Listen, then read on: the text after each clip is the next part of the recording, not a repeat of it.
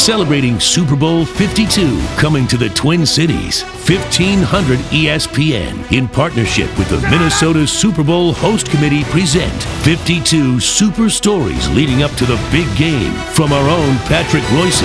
Last week, we talked about Vikings having lost to the Falcons in January of 1999, and then the Falcons going to their first Super Bowl. A lot of people of the opinion that is the most heartbreaking loss in Viking history. I got news for you. If you feel that way, it's because you're not old enough. We were absolutely 100% convinced that our team, with that mighty Purple People Eaters defense, could not be disrupted by a team from the AFC that was a 2-touchdown underdog, the Kansas City Chiefs. And on that cool day at Tulane Stadium in New Orleans, the Vikings got thrashed 23-7. Quick pass to Taylor.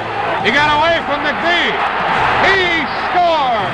What we all recall, NFL Films came out with the cackling of Chiefs coach Hank Stram, which made us feel even worse. They can't cover that in a million years. Just keep matriculating the ball down the field. Bud Grant and everybody was very upset. And the next year, the NFL, even back then they were pranksters, had the Chiefs open the season at Met Stadium, and the Vikings thrashed them. And a lot of people said, this was revenge for the Super Bowl loss. I've never really been able to accept the fact that you could compare the regular season opener with getting thrashed in the Super Bowl. The Vikings just stunk it out that day. They only rushed for 67 yards. Joe Kapp had a very poor day, got hurt, and the Vikings had 225 yards total offense. That Chiefs team, by the way, was pretty dang good. Although in the Vikings' 4 Super Bowls, I'm convinced this was the only time they played a team they were at least equal to, because the other 3 Super Bowls the Vikings lost, they lost to superior opponents. Anyway, 1999, not the worst Viking loss. January 1970, worst Viking loss. The Super Bowl they lost to the Kansas City Chiefs.